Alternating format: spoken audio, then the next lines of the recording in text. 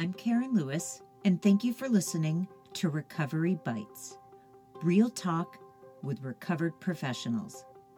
This podcast is about life in recovery from an eating disorder. The good and the not so good.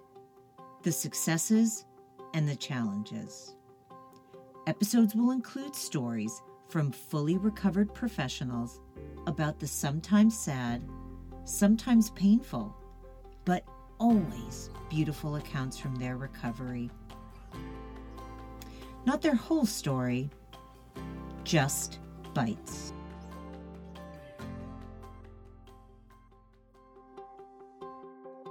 All right, everyone, here we go.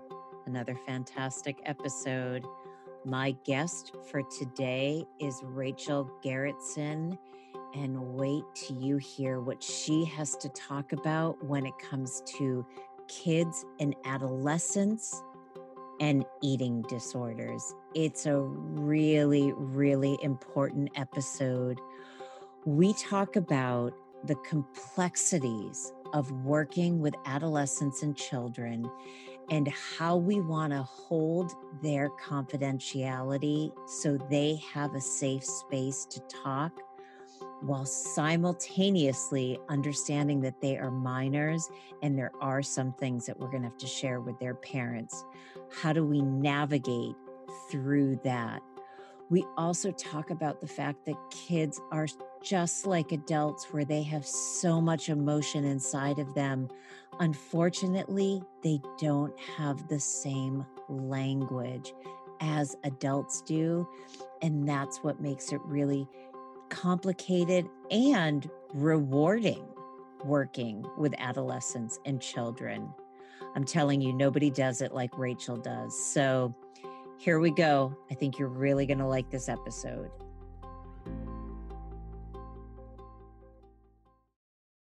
Good afternoon, everyone, and welcome to another episode of Recovery Bites, real talk with recovered professionals. All right, I'm going to try to get through this episode without either laughing or having like beautiful tears in my eyes, because I have such a dear soul in front of me, Rachel Gerritsen. Rachel, welcome to the podcast. Thank you so much for having me, Karen. It's just such a treat to get to see you and talk to you. Yeah, we go way back. We go way back, and listeners don't know, but this is the second time we had to do the opening because I started laughing when I looked at Rachel's face and tried to do the intro. So here we are. We're going to get through this with a lot of love. So, Rachel, could you tell the listeners a little bit about who you are? And I've said this before with a few podcasts. This is one of the wonderful episodes where we have somebody who has not had an eating disorder, has had an interesting experience around it, but not actually had it. And Rachel has so much information to share with us. So, Rachel, can you tell the listeners about yourself?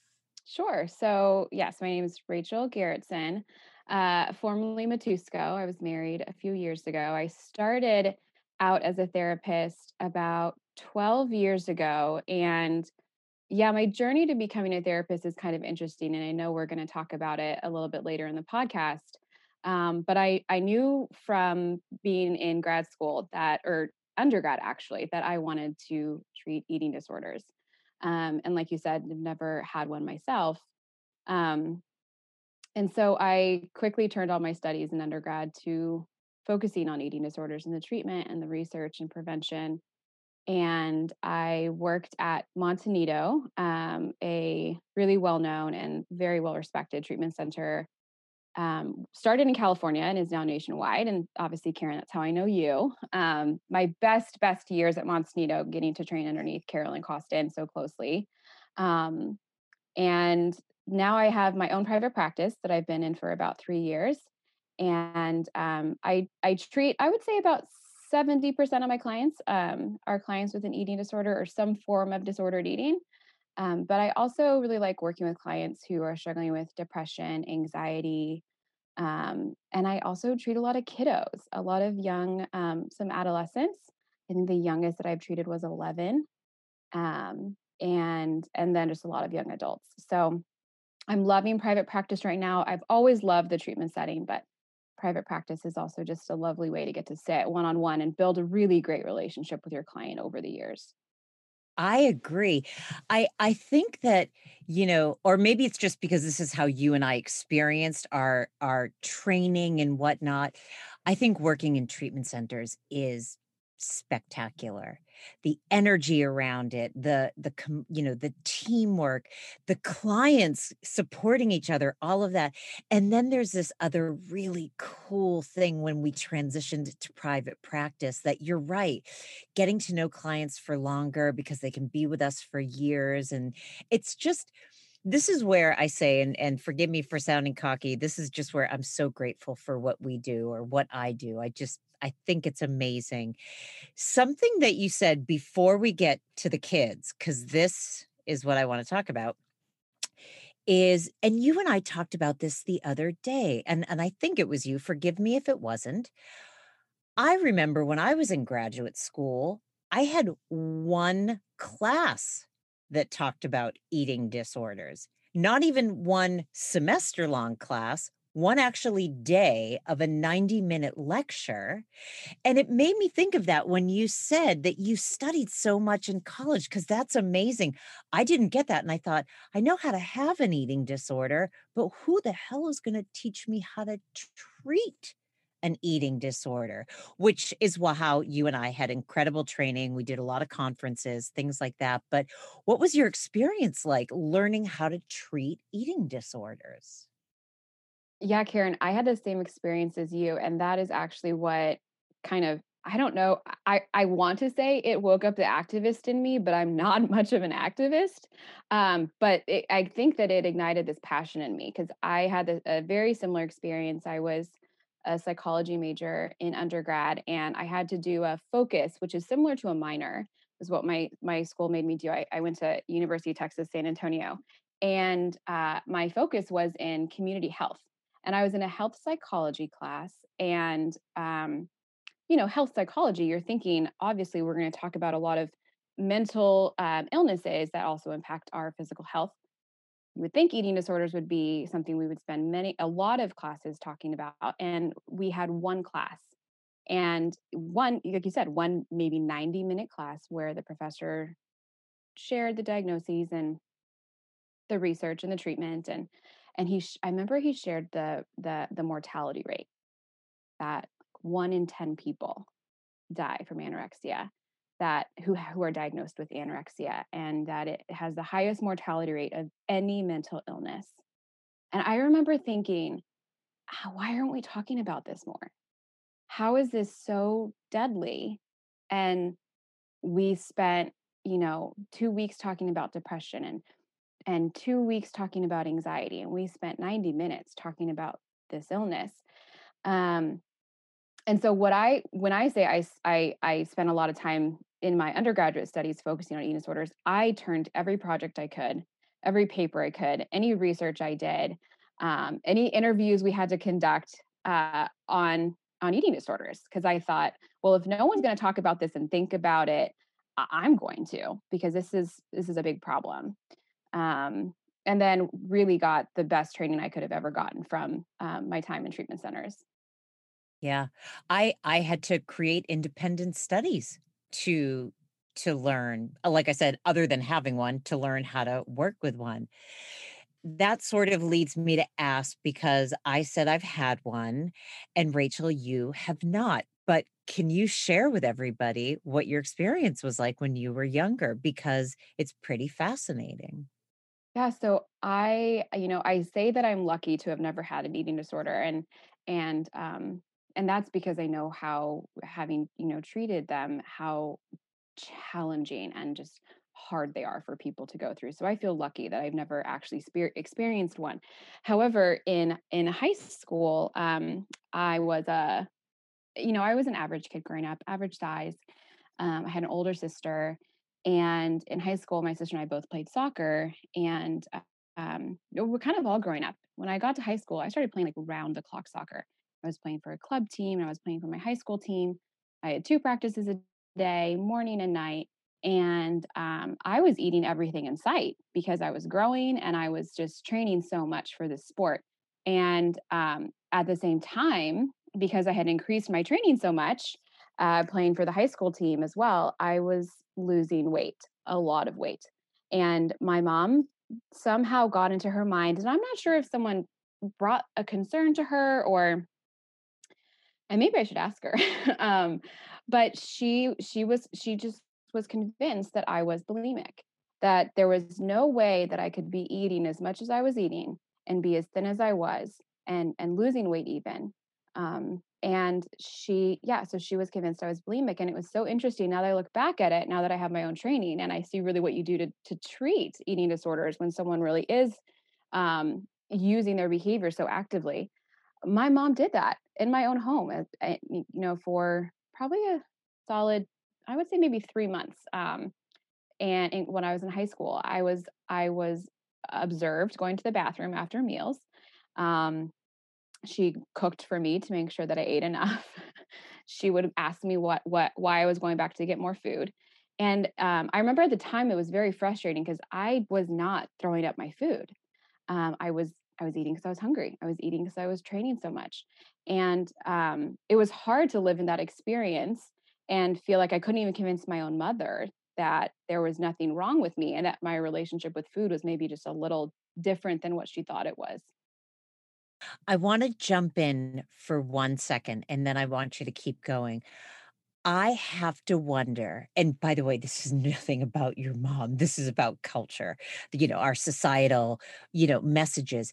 If you were a male athlete, if you were a young boy, growing boy, playing soccer around the clock with a huge appetite, nobody would have suspected that.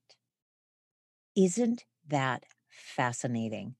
Just because in our culture, women, girls are not supposed to, which I'm putting in air quotes, have, you know, big appetites and, want to eat a lot of food to the point that people thought you had an eating disorder. I apologize for interrupting. Keep going, but that's what came to my mind.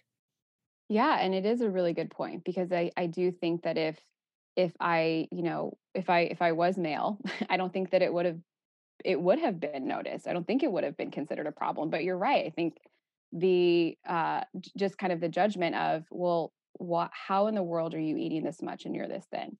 And um and it's funny because my mom even to this day sometimes will say, "But are you sure you didn't?" And I don't know that I'll ever convince her. My mom and I have a great relationship. We love each other, we trust each other. We're very, very close, which I think is why she felt she could be so honest and just have so much concern for me.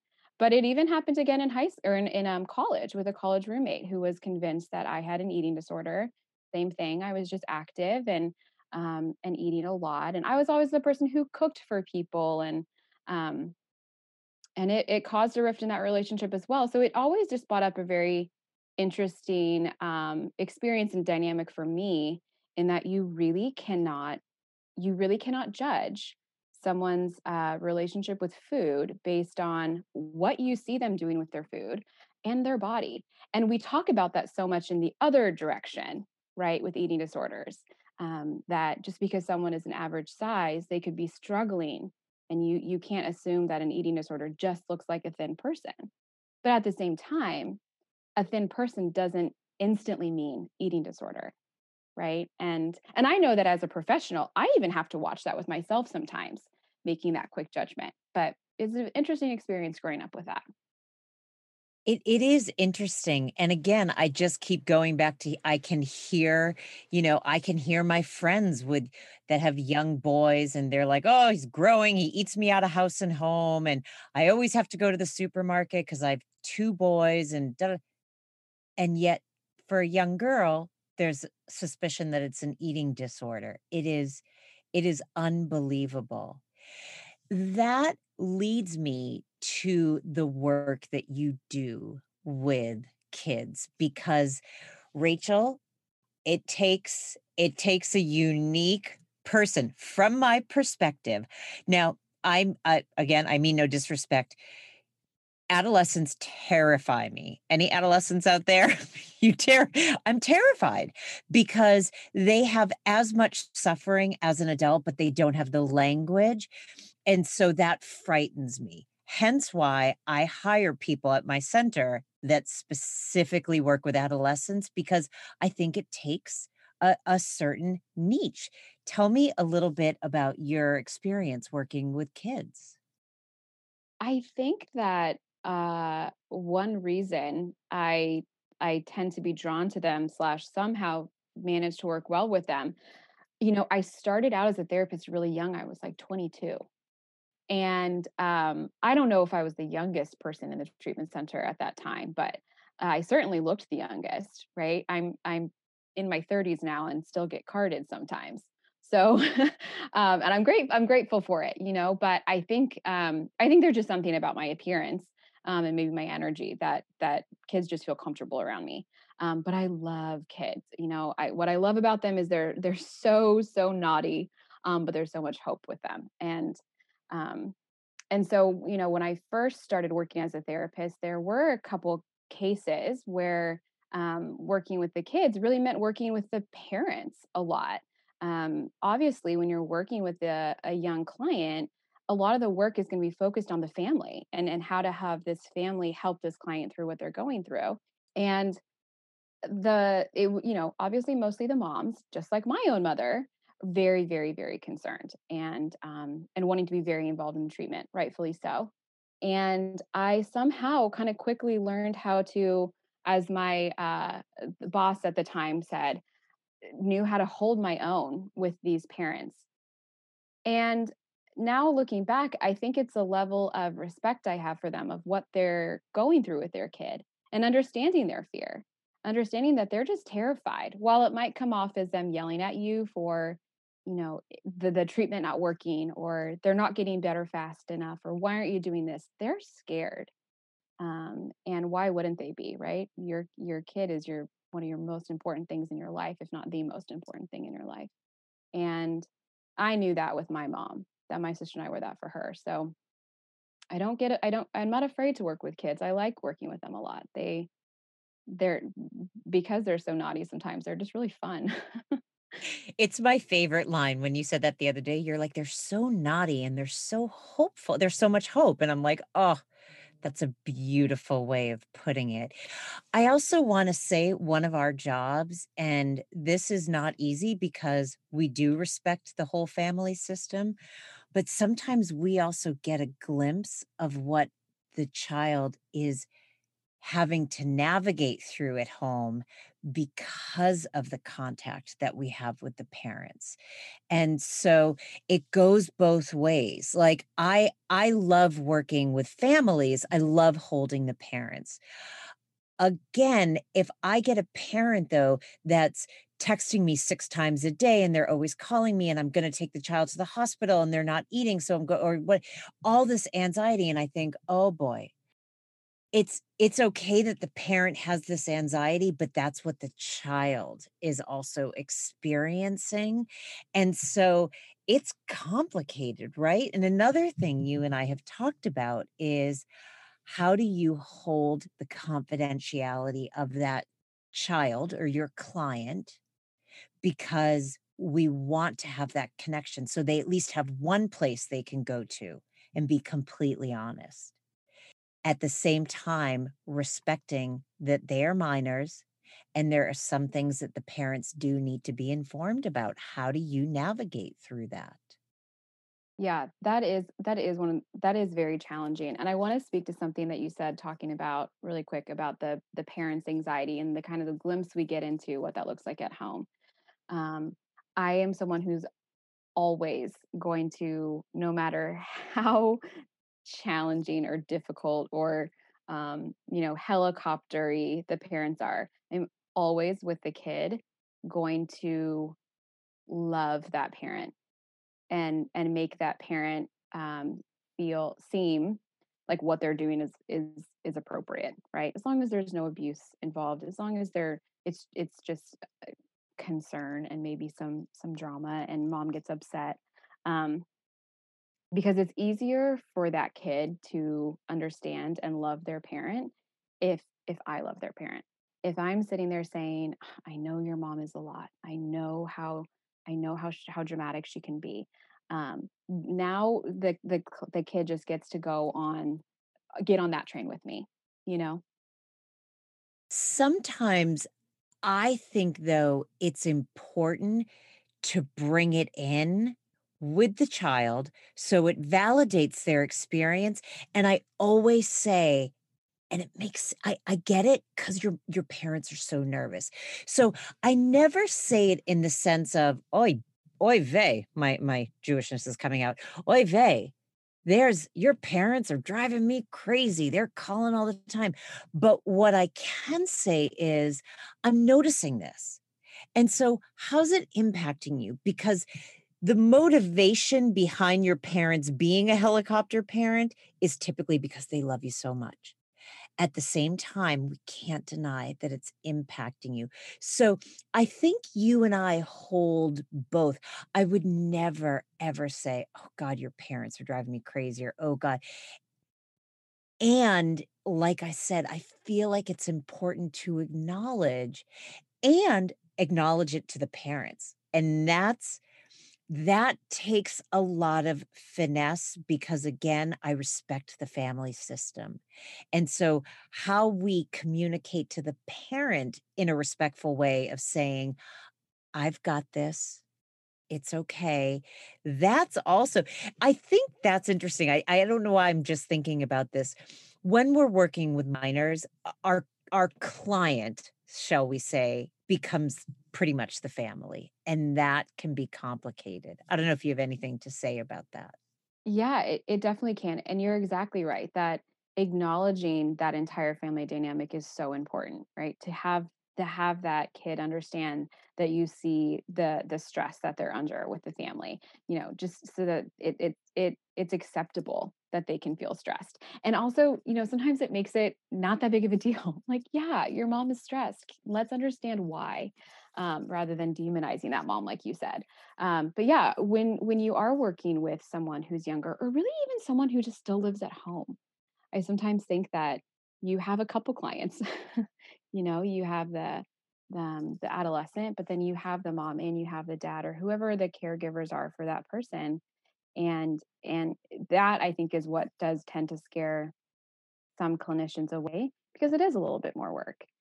It's navigating two personalities. It's navigating the whole dynamic, and balancing that fine line between respecting, like you said, the confidentiality, which is hard when you want this kiddo to trust you. And unfortunately, right now, I mean, especially right now with what we're going through with the pandemic, the rates of suicidality and suicidal ideation in our kids are really increasing.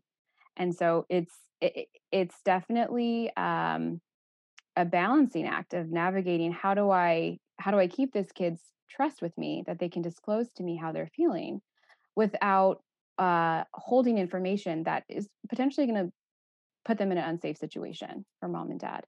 And then knowing sometimes when there are really reactive parents who are just going to react and be terrified the minute that they hear that their daughter said that they don't want to be alive. I find that it's really in how you deliver that information to the parent is really helpful.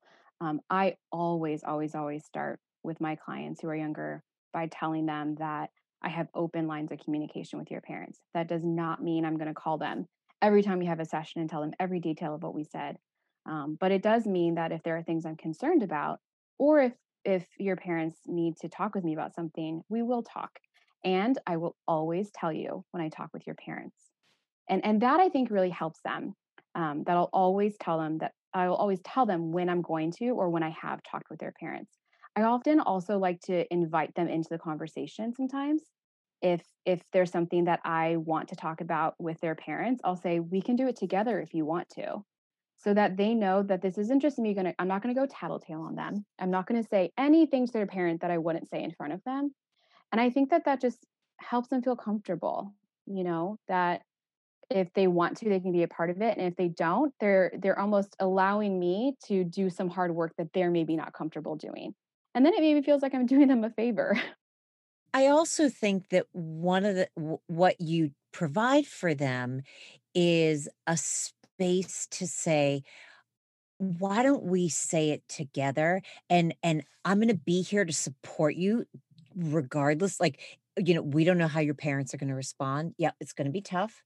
I'm gonna help you through it. I'm gonna teach you how to have hard conversations. By the way, it also depends on the age of the client. It depends on what the situation is. There is no blanket one way of doing it with anyone, with children, with adults, with adolescents. It's just it's pretty it's broad. I don't know why broad is the word I'm coming up with, because that doesn't feel like it's capturing it, but it's yeah, I'm just gonna stick with that word. Sorry. Mhm, mhm. No, it really is. It really is. And I think that that's also what you have to remember, especially working with younger kids. It can feel really scary. They can feel so fragile. And like there's so many ways you can maybe get in trouble with working with them, right? But there aren't that many hard and fast rules with kids. And ultimately, I've found that if you do kind of allow some flexibility in your work with them and some flexibility and just be sure that with the parents and be sure that there's just a lot of communication, um, you kind of can't go wrong. But again, it is that a lot of communication that I think is hard for some people. And I totally understand that. How do you help parents, let's say, using the situation that your mom thought you were in, where she thought you were purging? How do you direct parents to navigate through these waters? I have a woman who works for me that works with adolescents, and one of the things we're trying to do right now, and by the way, this is for this client, we're trying to keep her out of residential. She has not gone yet. She's 13. We want to be careful that she's not exposed to other behaviors and things like that. I also want to say that there are times when they have to go. Regardless, it's in their best interest. And so, how do you help parents when when an adolescent is kind of walking the fine line and you're trying to keep them safe, but we don't want the parents to get overly enmeshed in some of the responsibilities, because then that can damage the relationship. How do you guide parents through this? Well, the first thing that came to my mind was um, really specific behavioral goals and kind of guidelines that we all would set together, as a whole team, as mom and kid and dad and whoever is in the family, that we would all come up with, these are the things we need to see you do in order to client kiddo in order to stay out of treatment. And parents are going to enforce these and be sure that you are sticking to these, and that might be maintaining a certain weight, eating certain amount of food, not engaging in some behaviors. I always like to include things like keeping up whatever your grades might be, that your academic performance is still what it has been. Activities, you're still being social, because really if we do that, it's not that the parents are forcing the kid to do something, right? The responsibility is in the kid. It's up to you if you do these things. If you want to stay out of treatment, then this is what we're saying we need to see from you, in order for that. And I think that kind of takes that power struggle out of it, right? It's clear, it's there, and if you can't do it, that's okay. But that means then you need a little bit more support. I also think, and one of the things that I feel like you and I learned in working under Carolyn is that if there's going to be a quote unquote consequence, and I want to be careful with that word, it has to match where they're at. So if a client is binging and purging, you don't, you know, take away their I don't know why I'm saying you don't take away all of their sneakers or whatever. I'm just saying you do something that matches. You know, let me take a step back. as opposed to a punishment. So if somebody's engaging in behaviors and you say, "Well, you don't get to watch TV tonight," that's a punishment. It doesn't support or help them in any way.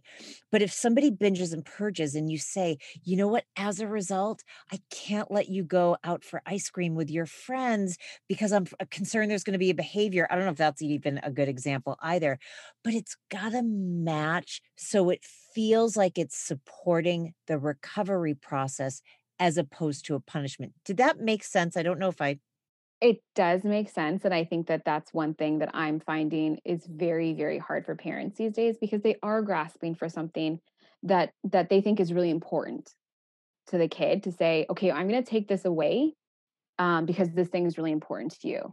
So if I take this important thing away from you, you'll stop doing this behavior that I don't want you to do." And it's often the cell phone. That's what I find parents take away a lot. They say, "Okay, I'm taking your cell phone away."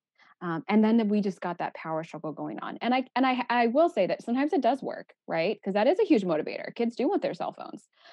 But you really hit the nail on the head that, but how are we addressing the actual behavior? How are we addressing that issue, that illness really, of why she's engaging in this behavior? We're missing the boat there. And so you are completely right that it's really important to find a consequence that's directly linked to that behavior, not just a punishment. yeah, yeah. And I also wanna say parents are exhausted, and they're stressed, and they're terrified, and so sometimes parents are just gonna say, "Enough, no TV tonight." It happens. I really wanna say to parents, it happens. Are you noticing anything different with regards to clients, I'm gonna say intensity of their eating disorders, increased anxiety, things like that because of the pandemic? What are you noticing? It's really hard. It's hard for, I mean, it's hard for everybody right now. But I am noticing an increase in the struggle that the young ones are going through right now.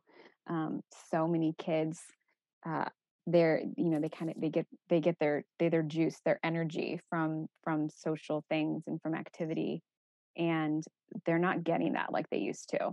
Um, and we know that social media and cell phones and screen time, internet is not great for kids. It's not the worst thing in the world for kids, but it's not great. And it's all they have right now. And it's not really being talked about too much. Here we are for so many years saying, keep your kids off the screen, keep your kids off the screen. And now they are always on the screen. And we can't help that. It's the safest thing to do right now. Um, but I am noticing that, yeah, just kind of the intensity of the emotion, the intensity of the experience of the struggle is definitely increasing. And so I 100% agree with you. Parents are at their breaking points right now, and it is understandable why they sometimes might just grab the cell phone and say, "You cannot have this anymore," or "You are grounded." And every parent has the right to do that. Rupture and repair is massive in relationships, and parents need to be able to break down and lose it occasionally, and then go back to their kid and say, "I'm sorry, I was upset, and I shouldn't have reacted that way." Um, and that's just a real thing that happens in a relationship. One of the things that I always 100% without fail will recommend to parents of a client who is struggling is their own therapist. And I think that is just so, so helpful. It's helpful in so many ways, right? For that parent to have a space where they can get their own support, where they can vent, where they can cry, where they can process why some of these things are hard for them. Um, it also honestly takes a little bit of pressure off of me. It's not appropriate for me to be that person's therapist. So I want them to have their person that they can call, and for their child to see, oh, they are getting help too. It's not just me who's the problem. And that kind of instantly changes that dynamic of identified patient. So, without fail, any kid I work with, I will always recommend that the parents either do uh, have their own individual therapist based on what the dynamic is, or maybe that the parents have a couples therapist that they work together on that parental unit. And then if they do, I've never seen it not help. I know that parents often feel that, they're gonna be blamed if they go to therapy, and talk about it.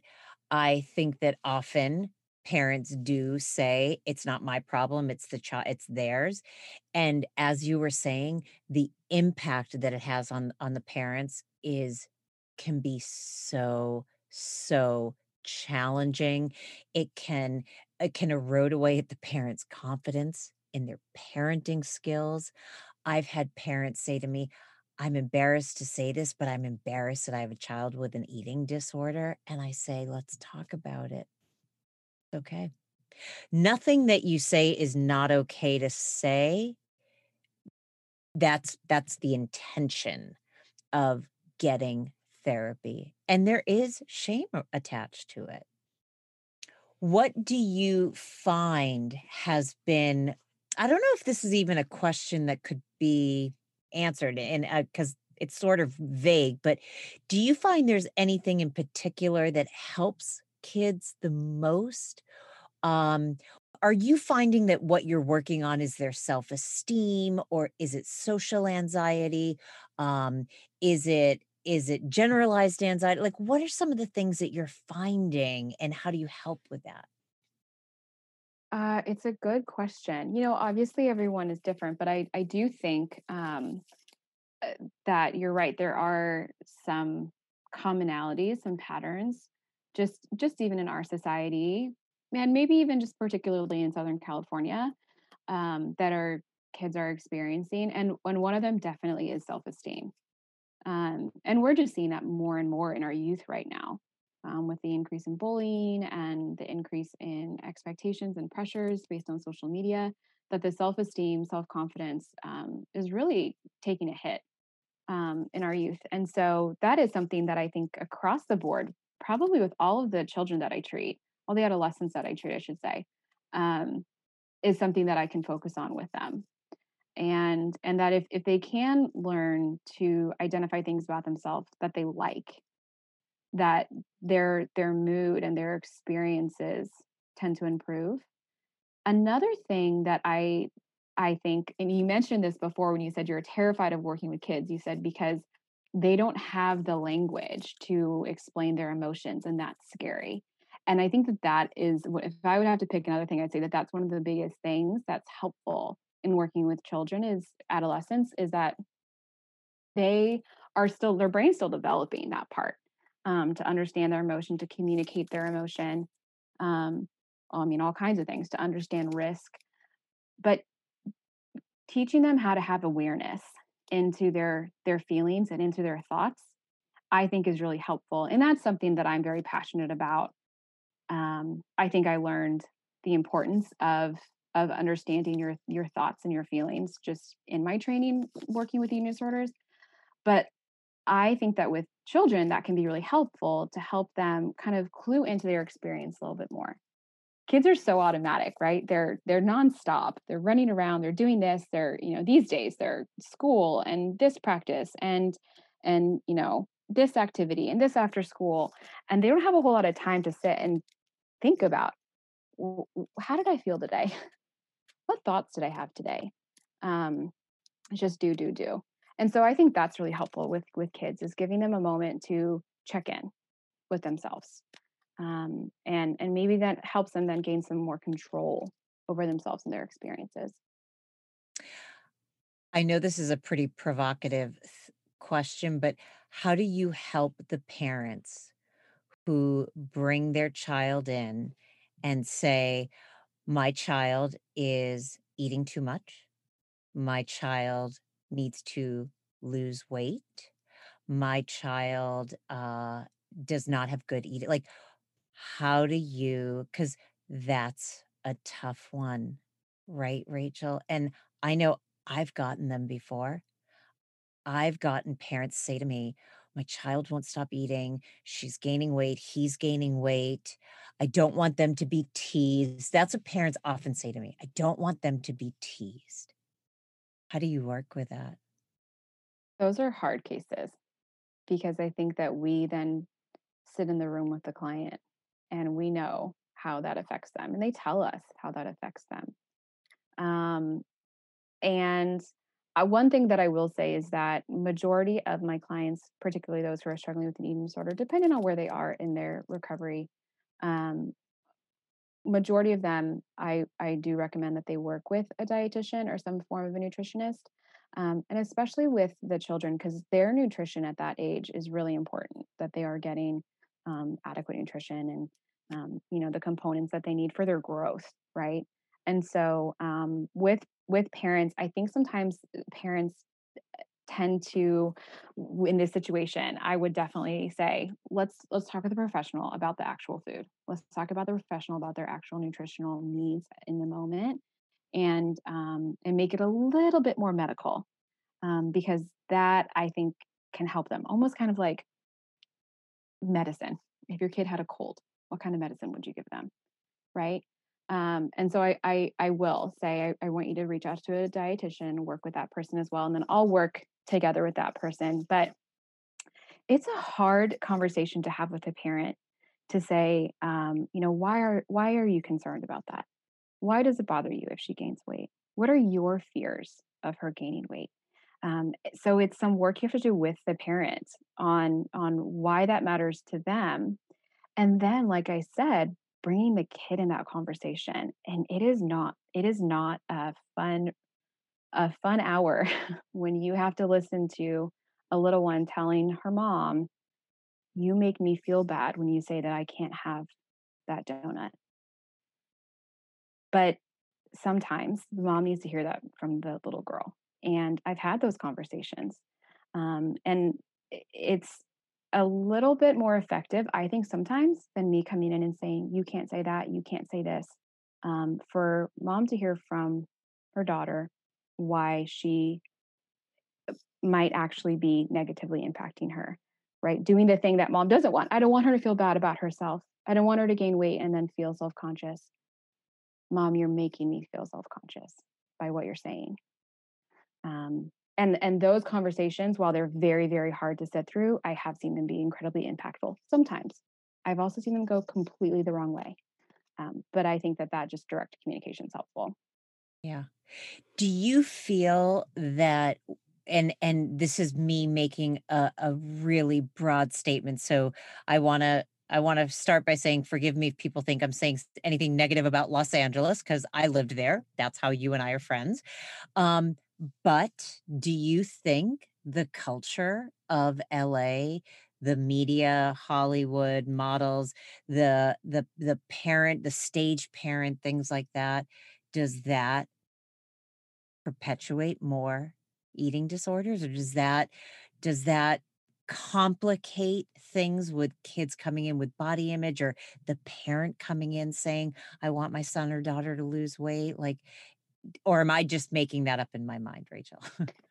Definitely not making it up in your mind. I mean, we know for a fact that if we look at, if we were to, if there was a map to be plotted of the diagnoses across our country, um, anorexia and bulimia are the most prevalent on our coasts, right? In California and in New York, and LA 100%, Southern California.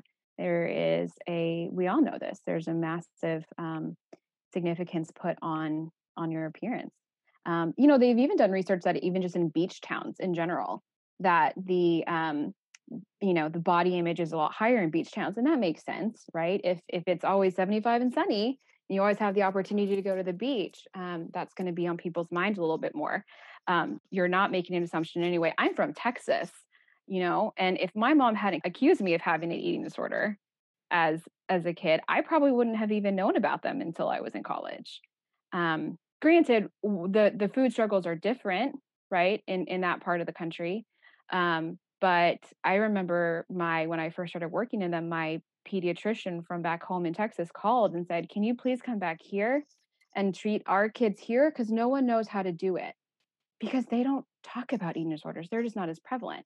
Yes, it is definitely, I would say, a lot harder for folks in that realm in terms of body image out here in California. And you can't deny that when you're talking about it with them. We have to just acknowledge it, that there is, unfortunately, you know, that is a part of our culture out here. Yeah, it's tough enough out there, and then add that extra layer. And again, I mean no disrespect to Los Angeles, so I'm not. I hope listeners are hearing me say it from a place of just having experience living out there. What my experience was seeing what the culture is like. So again, no disrespect. Rachel, we are in a minute or two. We're going to have to start winding this up, which breaks my heart because this is so important. I said to you before, I can't believe I think you're the first one that I'm having on talking about treating children and adolescents, and I don't know why, but I'm so grateful for you on so many levels.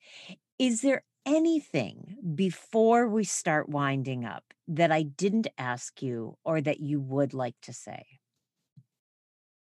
Well, I think I touched on it for a second, and I think that um, just one other thing that I feel really passionate about. We mentioned working with kids, obviously, and how I got into eating disorders. But one other thing that I could talk about for hours I hear part 2 coming up. Okay, keep going.